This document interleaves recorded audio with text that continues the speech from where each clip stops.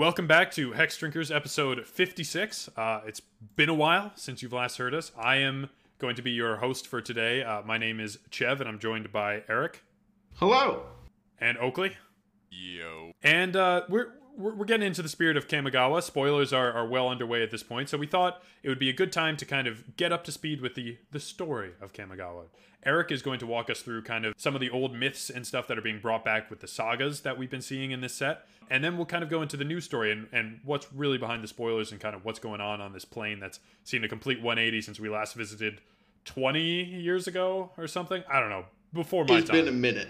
It's been a minute since we've been on Kamigawa. Now they have neon lights and... I was going to say ninjas, but they had that before. They have neon lights. They have ninjas with neon lights. Ninjas with neon lights. Perfect.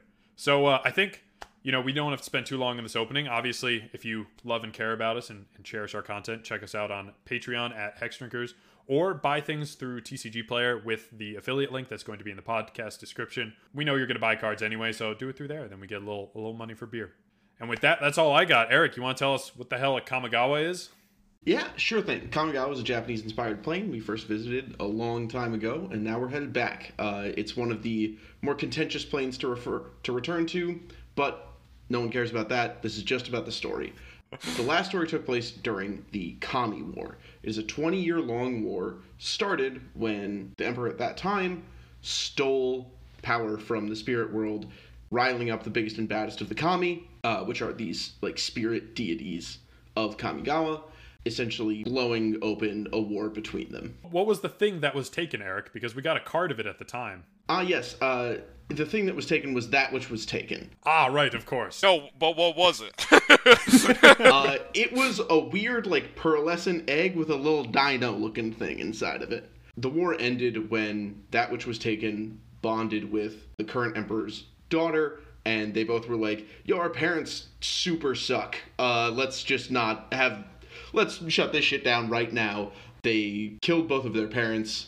Okugachi may or may not be dead. That was the leader of the Kami, but Lord Konda, dead. From there, sort of this era of peace and prosperity began, and this ultimately led to a flourishing in technology where people originally were using the Kami as their source of magic and found a way to circumvent that. That's where you see a lot of the modern technology come from, all the superpowered mechs, all the neon lights. That's all energy being harvested from the spirit world without the help of the Kami. But another consequence of this war, slowly and over time, Kami just started appearing more and more. Not the same violent Kami as before, but they essentially literally just started to fall from the sky via merge gates. So something to add there, Eric, is not necessarily just because of the cause of the war. One of the things that kind of became of the war and the cataclysmic event it was is a merging of the spirit and human realms, just as an event. And it's being harnessed through the merge gates that are currently on the plane. And these are trying to stop Kami from just dropping out of the sky, like you mentioned. And this is an event that will take place in the future. At some point, Kamigawa will have the spirit realm overlaying the human realm, and there won't be any secret space for either party. I was actually just about to ask, how exactly did these two worlds physically exist in relation to each other? Because Eric said falling out of the sky. And so it's above. Is there? You look up, you see the Kami. Is there heaven, or is it a traditional Nordic thing where they exist in the same space? They're just. Oak, you've called me out for this before, but we're gonna go with an Avatar: The Last Airbender reference here because I think it fits the best. It's very much like the spirit world in that, and the spirits in that are actually very similar to Kami in that they sort of look like these otherworldly creatures. They're very much overlaid on top of each other. However, no mortal really knows what the world of the Kami looks like. So it's tough to say what exactly is going on the other side of these merge gates, but it appears as though these worlds are laying on top of each other somehow. I'm thinking a pierside carnival. They got roller coasters, they got Ferris wheels and stuff, and maybe some popcorn and cotton candy machines. That's what I'd want from a spirit realm. I would certainly love to go there as well. As long as the games aren't made in a way that you can't win them. I'd want, when I throw the ball into the glass cup, I wanted to go in and get a goldfish, or a Kami goldfish.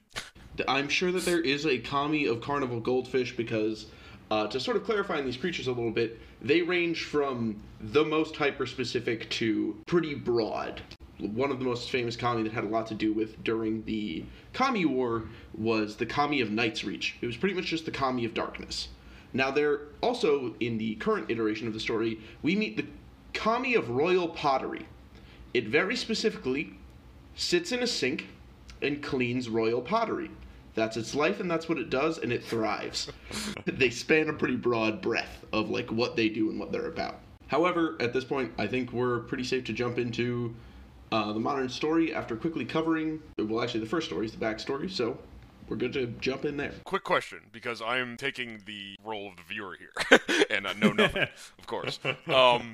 And that's completely intentional, and not because Right, we did that on purpose. Yes. How much time has passed between the end of the original Kamigawa block and the start of this new one? And not time as in how many years since the set was released. I mean, in Magic's universe, about like 1,000? How long? I would say, I believe in universe it's like hundreds, if not like 1,000 years. Okay. It's been some time.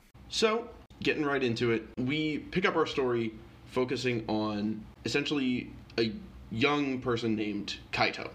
He was sort of brought in by the Imperials, the ruling class of Kamigawa, and we focus on his training and how he's learning about the Imperial side of life. This is the person who we got a little backstory on. At the end of his backstory, it was revealed he will become a planeswalker, but at the point where we're picking up with the main story, he is not there yet. This covers sort of the basics and sets the stage for how the world is going to look. The Imperials are currently struggling with Kami relations, something that has been a big issue since cities started expanding, forests started getting destroyed, and again, these merge gates forcing the lives of Kami and mortal together has been causing some problems. This seems like kind of out of Princess Mononoke, right? Isn't there some theme in that movie about like forests getting destroyed and spirits being upset? Also very similar themes for sure. Yeah, it's a complete ripoff. Just we saw Studio Ghibli. Everything if is there's the a same. Secret Lair Studio Ghibli from this, that would be wild and amazing. That is one of the few secret lairs I would buy immediately. As we're following Kaido, we essentially learn that his sister is going to work on this Kami relations problem. They were again sort of both adopted by the Imperials, and he's being left behind. But in being left behind, he ultimately finds sort of his first friend amongst the Imperials, who is actually the Emperor of Kamigawa. Though they never use the term Empress, Kamigawa's Emperor is a woman. As they're talking about sort of the issues that are present, it comes to light that a lot of the tech that is currently being found, a lot of the technology and power you see in the art, is actually very restricted, limited in use, and that's creating a lot of friction with the lower and other classes of people. The story focuses a great deal on the division that technology has sown between both mortals and Kami, but also amongst the mortals themselves. And the final big important thing we get with the first story, A Stranger in Ijago, is that Kyodai, which is that which was taken after it came out of that weird pearlescent egg thing, it became Kyodai, Soul of Kamigawa, and sort of named itself as one half of the Emperor. The Emperor is always sort of both immortal, chosen from amongst the people, and Kyodai, this sort of consistent force. We get to meet Kyodai and learn a little bit about it. Weird looking Kami, you should look up the art of the card. It's very interesting. But we also get to see, very importantly, both Kyodai and the Emperor get absolutely rocked by Tezzeret. He pulls through, destroys them both, destroys Kaido, and leaves Kamigawa in shambles, essentially. With the Emperor missing. Yes. Tezzeret shows up, pulls some sneaky shit. Then we see the Emperor gone, and it's Kaido's sort of origin story where he's trying to like, what am I gonna do? The Emperor's gone, and no one believes me that this dude with a metal arm had something to do with it. Pretty much, he says, a guy with a metal arm was here, and the Imperials say, that's all I needed to hear. Sounds like it's those kids with their technology. They're the problem. And he's like, it wasn't them. And they're like, no, you've already told us. It's the youth with the technology. Got it. In this moment, Kaito also is sadly sort of like separated from the Imperials. His mentor throughout this process is named Lightpaws, and Lightpaws makes it very clear that he is not wanted to be a part of this investigation or really to be a part of like the Imperials anymore. It's a pretty devastating moment for Kaito, but after his origin story, which takes place after this, which is really just about him finding his spark and him bonding with the Kami of the spark, which is very interesting. As a brief aside, if you read that story, you get to see a kami teach someone how to planeswalk and like awaken their spark, which we actually have seen before when Toshiro Umezawa was banished from the plane of Kamigawa forever for being a conniving bastard. And that's why we love him. That's why Chev pilots him. The Kami of Night's Reach, which I mentioned before, banished Toshiro from the plane and was just like, you leave now, I hate you this much, get off of my plane. Interesting to note that Kami have relation to travel between the planes. That is something that should be marked down for later. I wonder if that's going to become a problem when there's the sort of merging of the human and spirit realms. Like, if the power is somehow tied to the existence of the Kami realm, once they all find themselves on the plane of Kamigawa, do they still maintain the ability to kind of move between planes or understand of their existence? I think that will be a very interesting issue to reconcile with, and it seems like with this whole, the merge is happening, but not yet, there might be setting up for a return to Kamigawa again later, and I'd be very interested to see how they deal with that then. Return to Kamigawa 3, Tokyo Drift. Bring it, baby. After this, we pick up 10 years later. Kaito has returned to the plane of Kamigawa after awakening his spark and traveling the multiverse looking for the Emperor. At this point, it's revealed to us that the merge gates aren't appearing, they are very specifically being built. They are being made to help facilitate this transition by the Imperials. And this is all done by a conversation between Eiko and Kaito. They appear to have developed fully different ideals at this point. Eiko is firmly on the side of the Imperials. Technology needs to be restricted. We can't trust anyone to do the right thing except ourselves. We've been handling it thus far. Why shouldn't we continue to handle it? And Kaito is very much arguing on the behalf of the populace, and if the technology is good for the Imperials to have, it's great for everyone to have. We need to distribute this wealth of strength. We also learn that a character Kaito met in his origin story, Tameshi, has grown much closer with Kaito. They now work together to sort of further this cause of futurism, as the story calls it, and distributing technology. But Eiko also informs him Tameshi has been meeting with Tezzeret behind Kaito's back. Tezzeret is on the plane and actively doing something, and Kaito decides to find out what. It's not ideal. No, it's not. It's much worse than any of us thought, in fact, because Kaito goes to explore Tameshi's lab and is eventually sort of led down this chase to find a meeting Tameshi was at. Upon arriving, first off, he's like, ooh, some colorful jars of liquid and some boxes, and then like a praetor, and then like my friend's dead. Let's all rewind all that for a second. As he comes in, he sees Jin Gitaxias, who's blending in perfectly well with their tiny little pants. You know, you would think they were born and raised on Kamigawa. Jin is wearing pants now, and it is like pretty funny. But no, also, my massive scale needs to be covered up. Jin just killed Tameshi and implies that he will be taking over Tameshi's lab and will be taking control of whatever experiments they were conducting. The experiments appear to involve Kami, some brightly colored, highly flammable liquids, which Jin proves by establishing that these liquids are highly flammable by throwing some at the wall and burning down all evidence of Tameshi's betrayal. This is also the point where Tameshi informs Kaito of Tezzeret's name and who he is. Not who he is, really, but just that he's involved with this whole scandal. Yeah, now Kaito's able to go on more than just, there's a dude with a metal arm, and he's mean. Now he's got, like, a name to actually search for, too, which is infinitely more helpful. Which, honestly, like, if you're just going across the multiverse and you're like, have you seen a man with a metal arm? Like, we don't get sci-fi that frequently, but I feel like that isn't the best description to go by. I feel like a lot of Kaladesh would have been pretty unhelpful for you with just, yeah.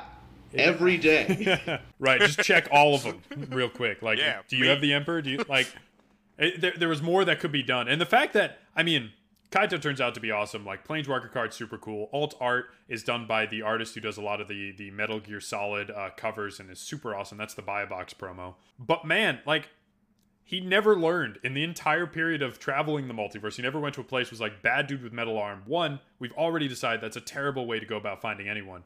2, no one ever that he ran into was like, oh, clearly you mean Dreadlock Man, Tezzeret. Giant pink glowing body part, destroyed like half of a plane. So he just wasn't doing great for 10 years. Once finding out Tezzeret's name, as Chip pointed out, this is infinitely more helpful and is actually immediately able to get a lead by going to the historians of Kamigawa. They sort of maintain a living record of all information, and they point him towards the Nezumi, which are the rat people who live in the swamp. That's not nice, They're Eric. literal rat people, Chev. The rat people? At one point, one of them literally is like, we tried to stop being rats because people were dicks to us about it, but like, I will bite this shit out of you if you don't leave us alone.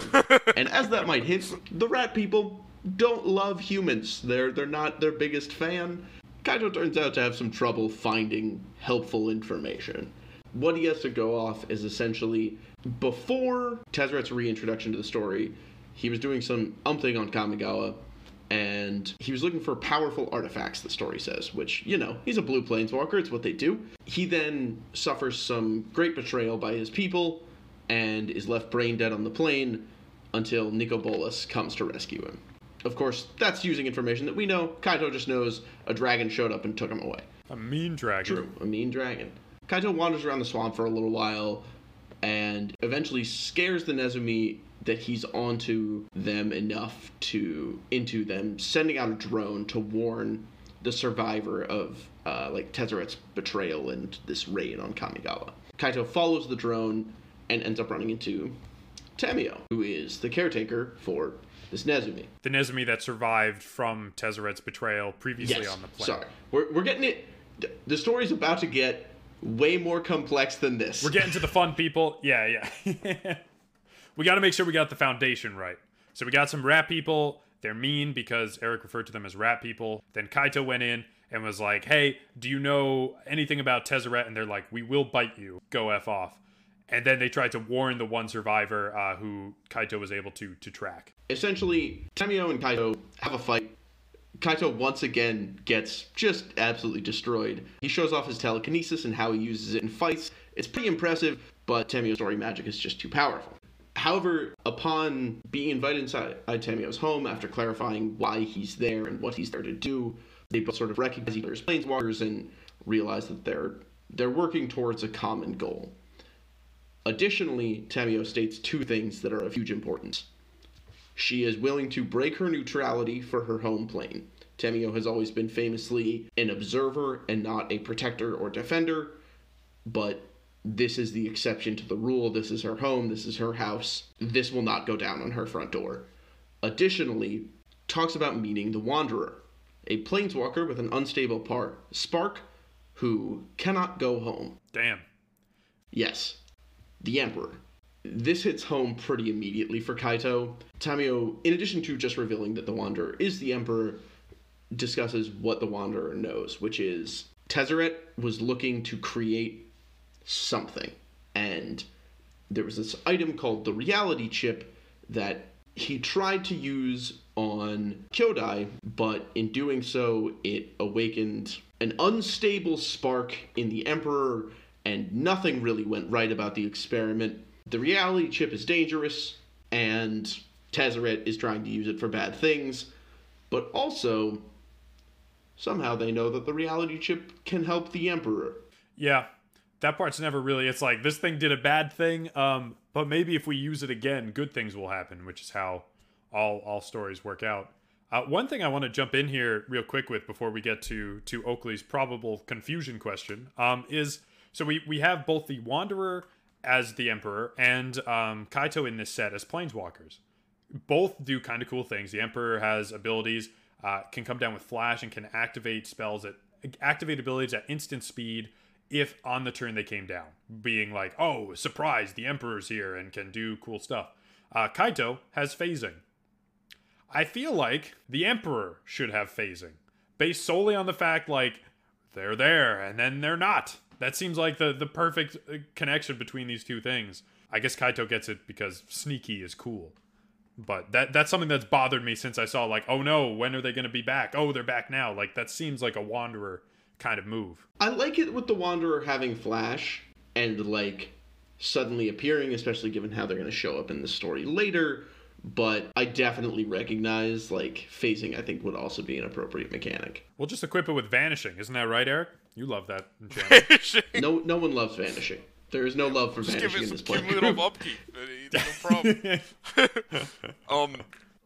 My question was, first of all, I don't recall Was Tamio present during War of the Spark? Because I believe that's the last time we saw the Wanderer, wasn't it? Yes, Tamio met the Wanderer during war. Okay, that was going to be my follow-up question. How does she know what the Wanderer was all about? Yeah, Tamio, famous for her non-interacting with conflicts on other planes, has shown up exclusively recently to help with conflicts on other planes. See War of the Spark, Eldritch Moon, all those. But it's a good story point. I was thinking about one of my favorite cards, Imprisoned in the Moon, right? Who did it? Exactly. Well, I mean, I guess there's some question there. There is. Well, no, like on the card you see the moon, and then I believe it's just Nissa and Tamio right there, like presumably doing the sealing, unless they're just looking at the seal. Well, of course, Oakley. If you were here for our lore episode with Eldritch Moon, part of that event is Emrakul takes over Tamio during the casting of that spell and alters one of Tamio's story scrolls and ends up imprisoned in the moon. So it's unclear if that was Emrakul's true intention there to end up in the moon through Tamio. So some of that is like a little bit questionable, but that's Innistrad. We already have a podcast you can listen to. Let's get back to Kamigawa. Kaito essentially decides, knowing that they want to go after the reality chip, which, just to clarify some confusion, I'm going to give you a little foresight from the end here. The reality chip enhances the power of planeswalkers. It just makes them better at what they can already do. It's also a jellyfish equipment. These are important facts. It is very specifically a piece of technology. It is like a microchip. The reality chip. It's not a potato chip. Shit, I hope no one can mess with metal or anything. That would be bad. It'd be very disappointing if someone specifically had technomancy powers. Kaito says, we should go get the chip now. We should go after Tezzeret now. There's no time to wait. Tamio, famous for potentially moving a little too slow, is like, well, we should wait. We should gather more information. We need to figure out what Tezzeret's up to. We need to figure out what's going on. Tamio, throughout this story, will act too slowly. I just want to make that a point that will recur. I'm going to call it out when it happens. Tamio is too slow. So something to bring up now is they know of the reality chip, and Kaito has seen it because it was in the lab that his friend was running way earlier in the story. So when Kaito went in and saw the lab, he saw this weird jellyfish thing, was like, that's freaking weird, and now has more context into what that is. So the plan forward for Kaito is kind of clear. Go to where I just was, do something with that chip, destroy it, whatever, help the Emperor, bada bing, bada boom. And Tamio is kind of holding up that process. Very specifically, he noted the chip is unlike any technology on Kamigawa. Yeah, I think it's the only jellyfish on Kamigawa. So that's probably what he means. Probably has a lot to do with it being related to the Phyrexians, to Tezzeret, and also having like Kami technology involved. A lot of moving parts. Kaito decides that his plan is what's best, and the Tamio is a dumb old lady, and he just goes and does what he wants. Breaks into the lab. He can see that there are several Kami around the lab, dead, dying, or actively being experimented upon. He finds the reality chip pretty immediately. Stealth and infiltration are his main tactics that he is trained in, so this isn't too difficult for him. Takes the chip, pockets it, goes to leave, and is confronted by Jin Gitaxias. Ooh. Jin, as opposed to just wiping the floor with him immediately, decides it'd be more fun if I called in some henchmen. The bad guys always love henchmen, so he calls in a bunch of ninjas. The fight goes about how you'd expect. Kaito kills a bunch of ninjas and then is like, there's way too many ninjas in this building. I gotta go. Where'd they all come from? Classic bad guy move. Too many henchmen, not enough dark corners for them to have come from. Kaito manages to run away. However, as he's running through the streets, he makes it to sort of the edge of this floating portion of the city, and he's surrounded by ninjas. There's a mechanical dragon that's about to destroy him, and he's like, I'm gonna die. I'm gonna for sure die. It's tough for me to say what really happens here. He briefly considers planeswalking away. The reality chip starts to do something weird in his pocket. Always a good sign. And then the Emperor shows up and kills the dragon in a single blow. And is right through.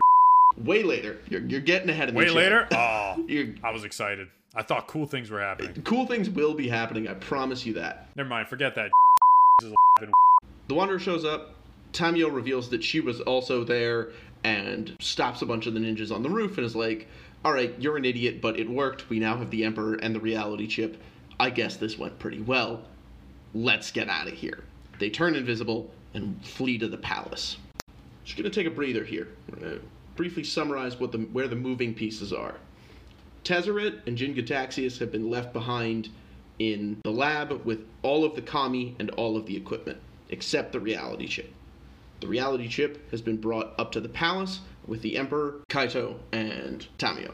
A lot of names to remember here. If I recall earlier, you mentioned something about the Wanderer/Emperor being unable to planeswalk back to Kamigawa. Specifically, unable to control their spark. Right, it's kind of just like spinning a roulette wheel. Oh, okay. So, just complete chance that they showed up.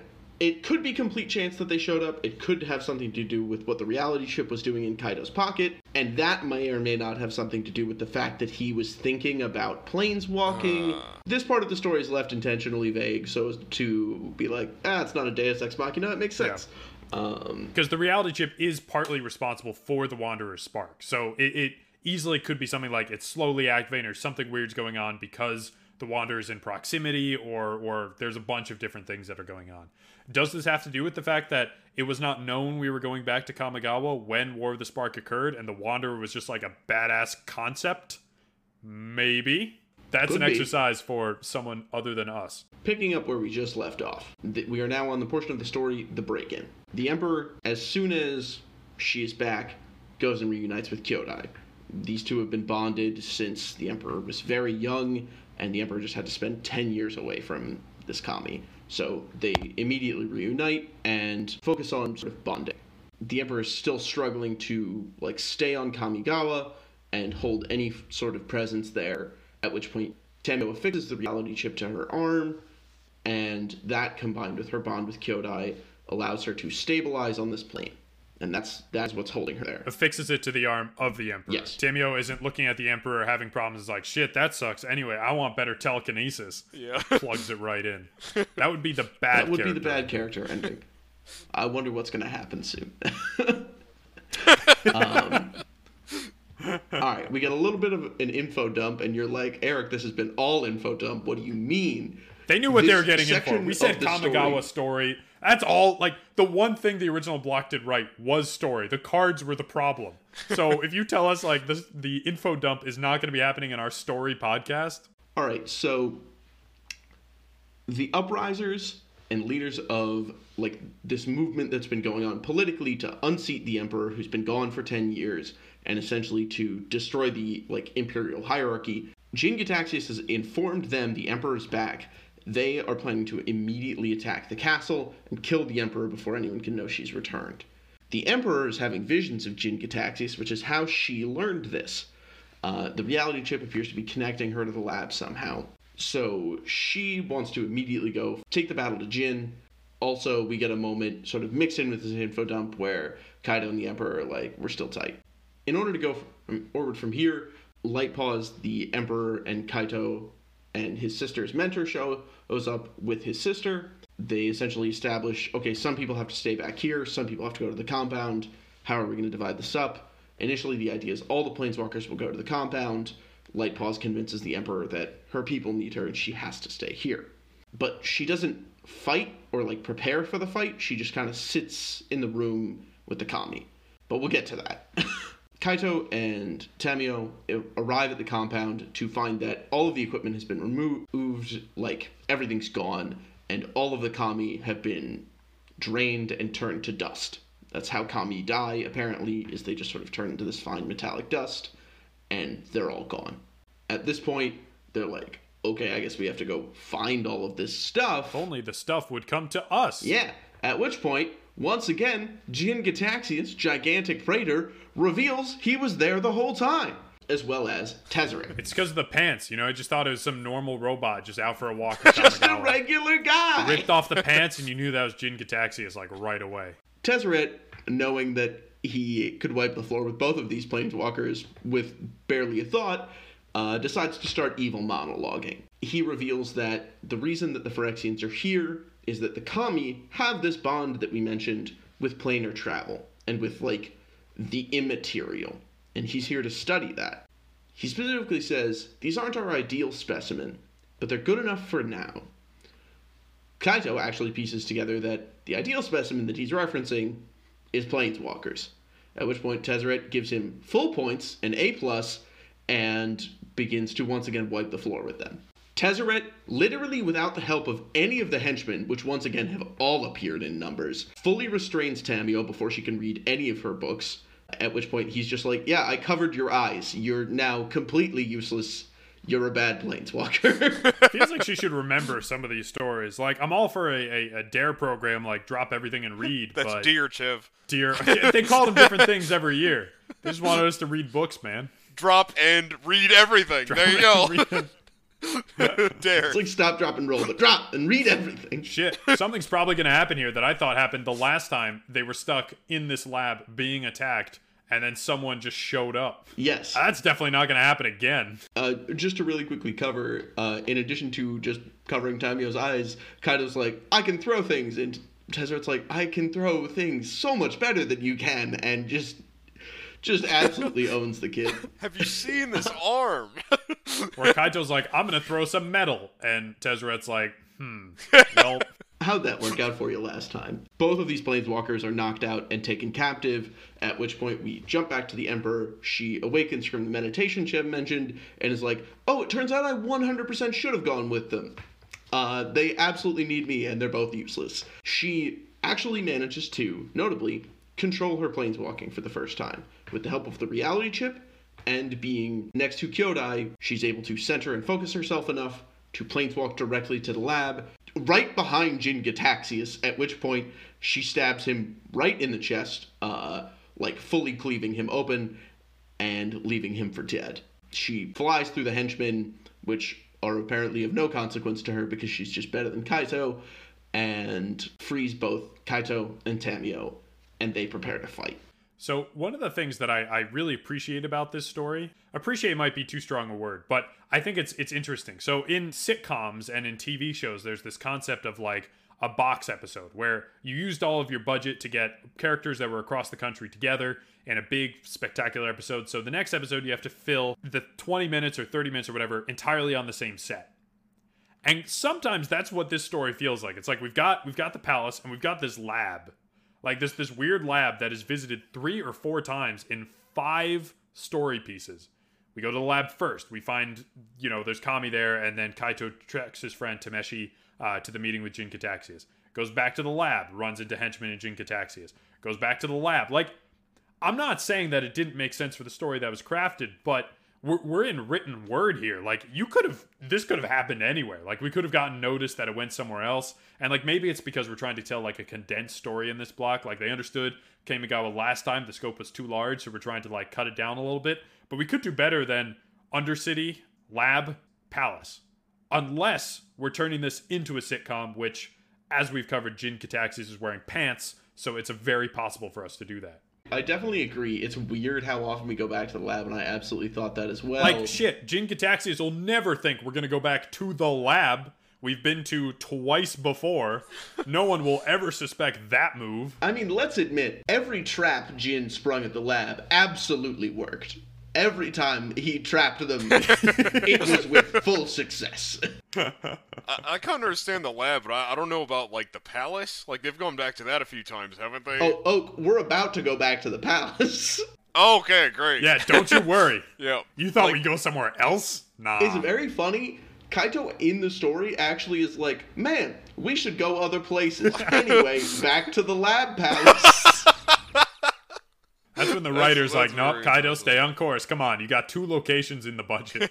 That's also part of why I feel like they have to be setting up for another return to Kamigawa. Is like, they did just so much too much writing to only go to the lab and to the palace. Specifically, they describe so many factions, it's incredibly difficult, or at least it was for me, to keep them straight all of the time. Like, there are the Uprisers, there are the Futurists, there are, like, groups that are part of these groups. The Undercity is an entirely developed thing just within Kaido's backstory that we never get to see in the current story. Like, they do so much development and then do not a lot with it, but I still love the story they told. It's just, it feels like they were setting up for a bigger project.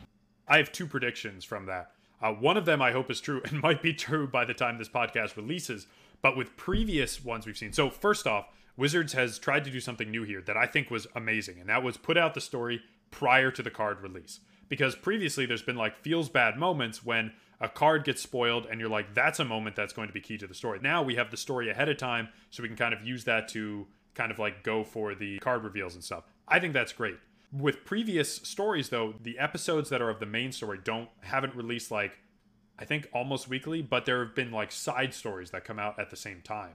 So I'm wondering if once the full set is released, we're going to get some of these side stories of other stuff, because that's what we've seen from previous sets.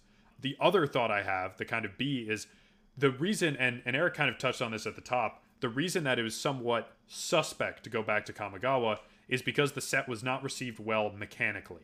Lore-wise, amazing, super deep. People wanted to go back, but the set was such a commercial failure, it was hard for Hasbro and Wizards to kind of deem a success necessary. So some of this might have been kind of like a foot in the water, like, here's the idea we have for the plane, here's multiple different factions, like to see if there's interest in coming back, but we're going to focus on a specific area that we think will be a little bit safer as opposed to kind of branching out. Now, obviously, we're going to branch out with the card set, but I think this is a good sign of how to develop a set mechanically and functionally well that people want to go back to for hopefully returns to, Lorwyn, Shadowmoor. There's calls for Homelands returns. So I think it's more of like an experiment, and so they're doing all they can with the experiment they were given. Overall, I think that there's a lot of interesting lore, and if you go and read, there were a bunch of side story like bits that are actually, they all have saga art in them that were released before this main story, and I would strongly recommend going back to read those. They cover a lot of the groundwork that sets the stage for this story,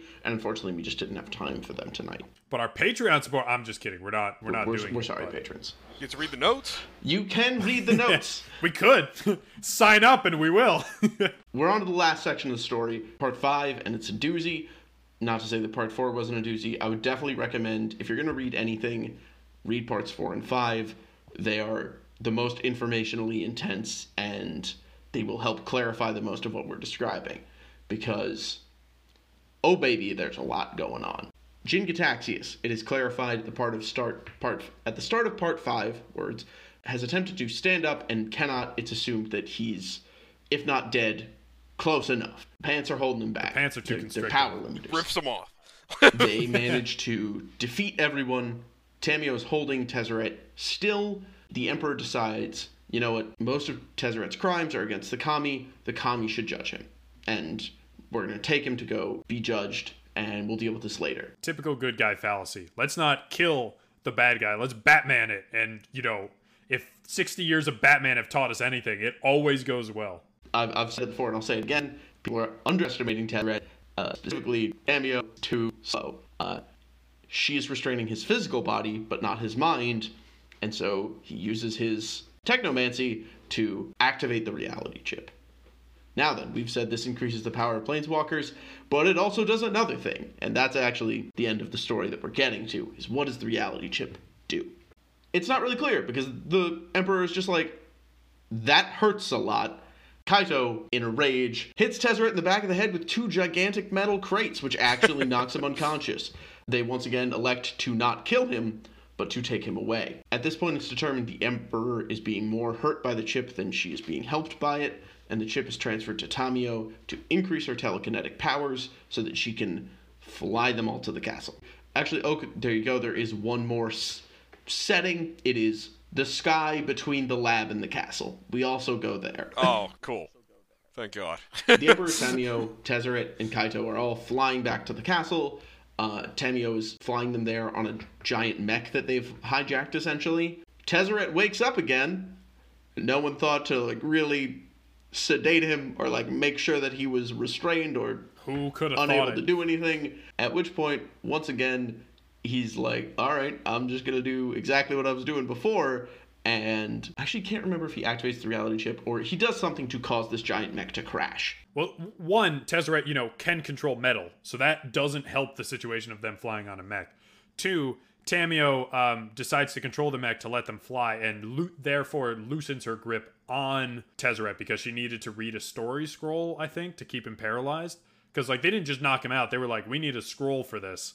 And then instead of focusing on that, they focused on the giant mech that could travel them places. So it was a bit of a lot of stuff was going on. Not as much thought was being given to it as should have been. The mech crashes into an apartment building in a giant fireball, but everyone's fine. None It's of the Avengers, people on you know? the mech were actually harmed. No one in dies any after getting meaningful thrown way. against a building. Yeah. Specifically, the Emperor who jumped off the mech before it crashed is hoofing it to the castle. And this part of the story is told from Kaito and Tamio's perspective.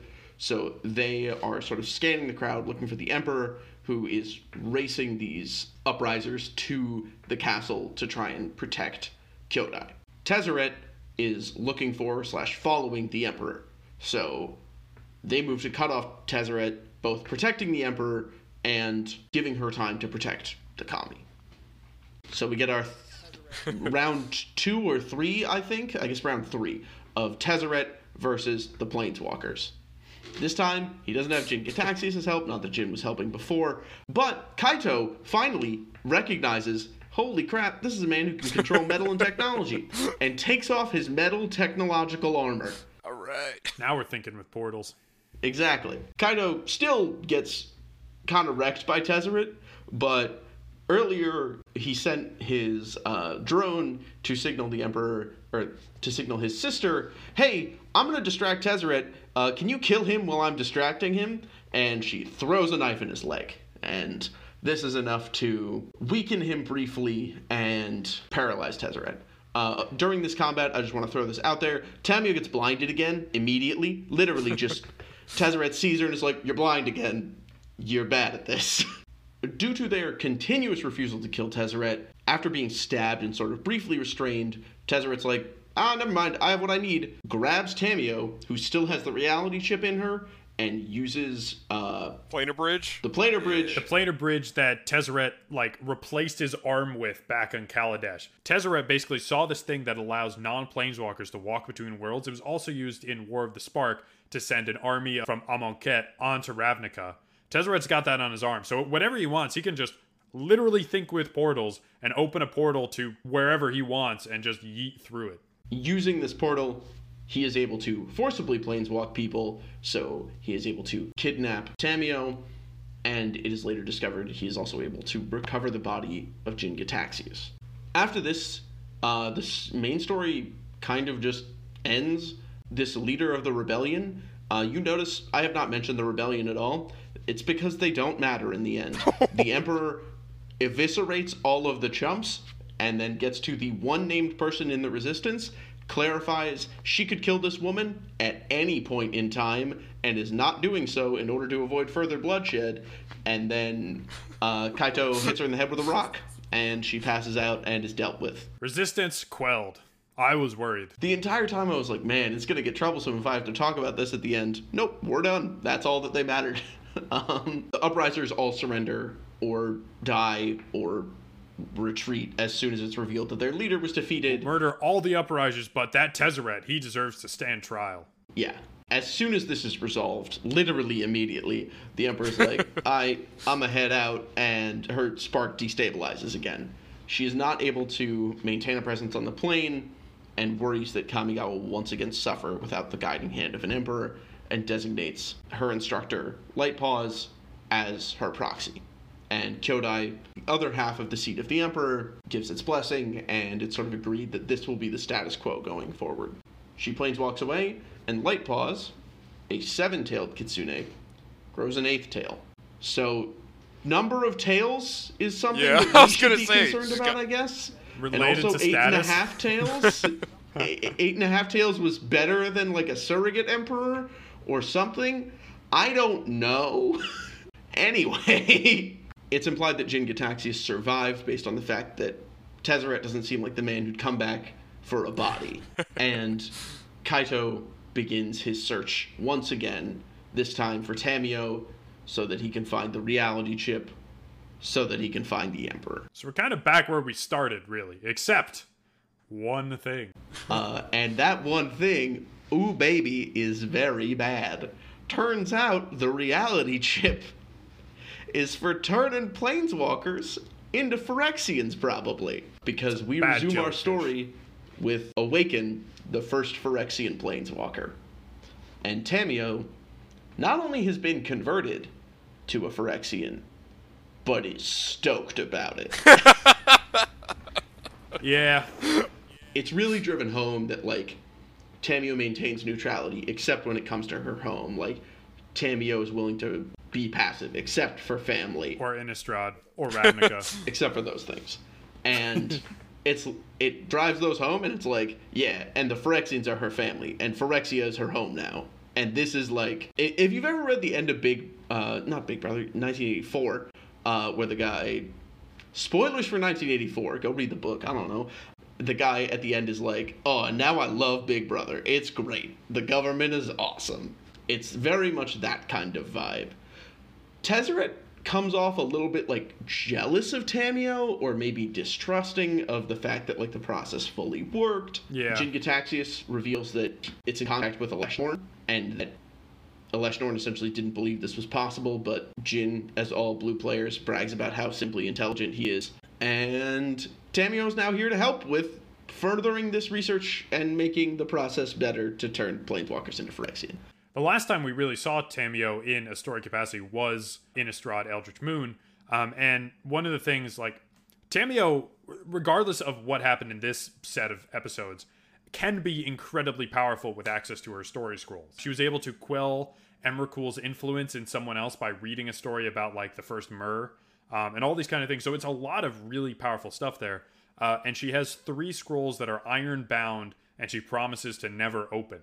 And they're kind of ones that could invoke a massive devastation or something awful. So, of course, to add, like, insult to injury for the first completed Planeswalker, one of the last scenes of this sort of epilogue is Tamio looking at these scrolls that are bound in iron, saying, like, well, since my family's at risk, time to pull out the big guns. Yeah. And you're like, oh, come on. I mean, man. we were going to find out what those scrolls did eventually, but the fact that we're going to find it out this way is a little rough. They're going to be used against the good guys.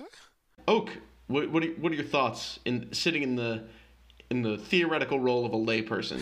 How do you enjoy the story? First of all, I think you did a great job telling it. This pretty much summarizes everything I feel like I need to know about the story, and I no longer feel I need to go back and fully read the story. So I hope our viewers are feeling the same way, of course. But I found a lot of it to be very interesting. I'm coming from a place where I really, like, going into this, didn't think I would care much for the story. Ended up being more interesting than I expected, though, for sure. But one thing I gotta say is, you know, before, like, during War of the Spark and sort of that era, I really thought the Wanderer was, like, super cool. Just, like, the design and, like, the ability, too, because she, like, her thing is, like, she, like, kills stuff in one hit or something like that, and they vanish into, like, white smoke, sort of. Like, she exiles stuff, essentially, and she does it really, like, stylishly. And after hearing this, I, like, just don't think she's that cool anymore, honestly. It's just, like, the way she, like, sort of behaves and how, like, when she shows up, it's just, like, it's not that cool. I don't know.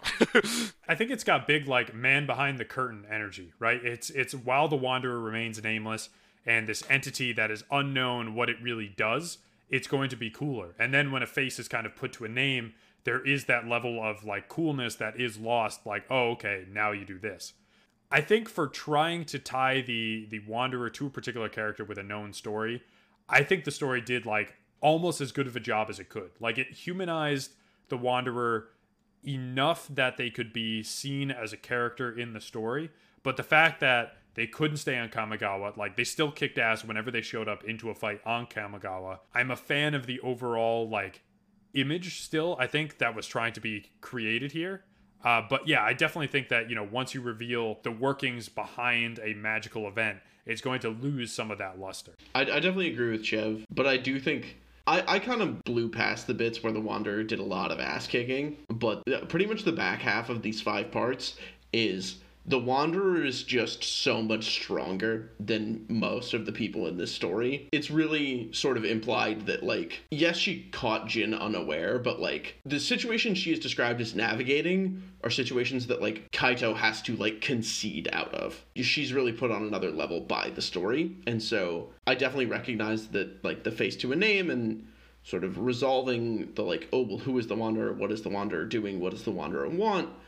Reduces the mystery of it all and, like, that level of interestingness, but they definitely do a good job of showing off how strong she is. It definitely seems like sometimes like her goals are at odds sometimes with the other ones. I feel like when she like decides to stay back and like help fend off the rebellion, and maybe it's because the rebellion seemed like less like and less important part of the story than like Jin Gitaxias. Maybe that's just because we know that Jin Gitaxias is a bigger bad threat.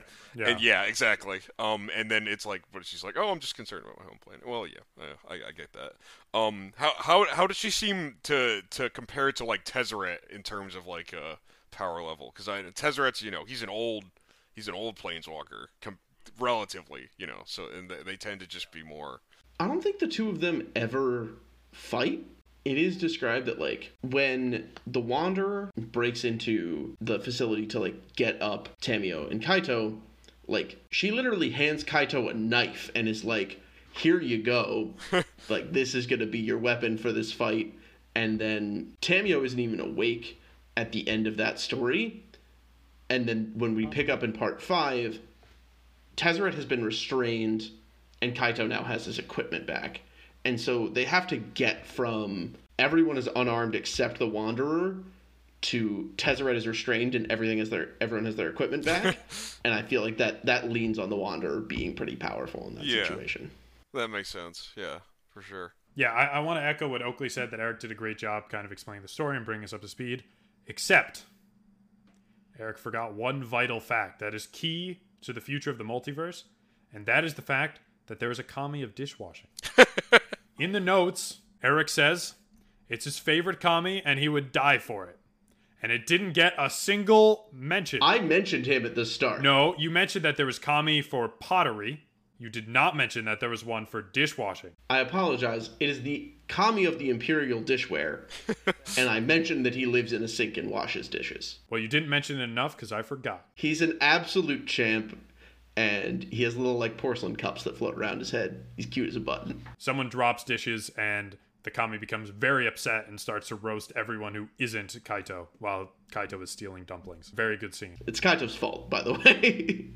All right. There we go. That's the current Kamigawa story in a nutshell. As we record this, cards are still coming out, hopefully giving more context to the other factions that are involved, other characters. We hope you really enjoyed this lore episode. Let us know if we missed anything, or apparently it's tradition to roast creators for the pronunciation of names. So if we've done any of that incorrectly as well, let us know. Anyway, we're rambling. Therefore, podcast is over. Thank you again for listening, and tune in next time when we give our prime picks and our favorite cards that have come out from this new Kamigawa set.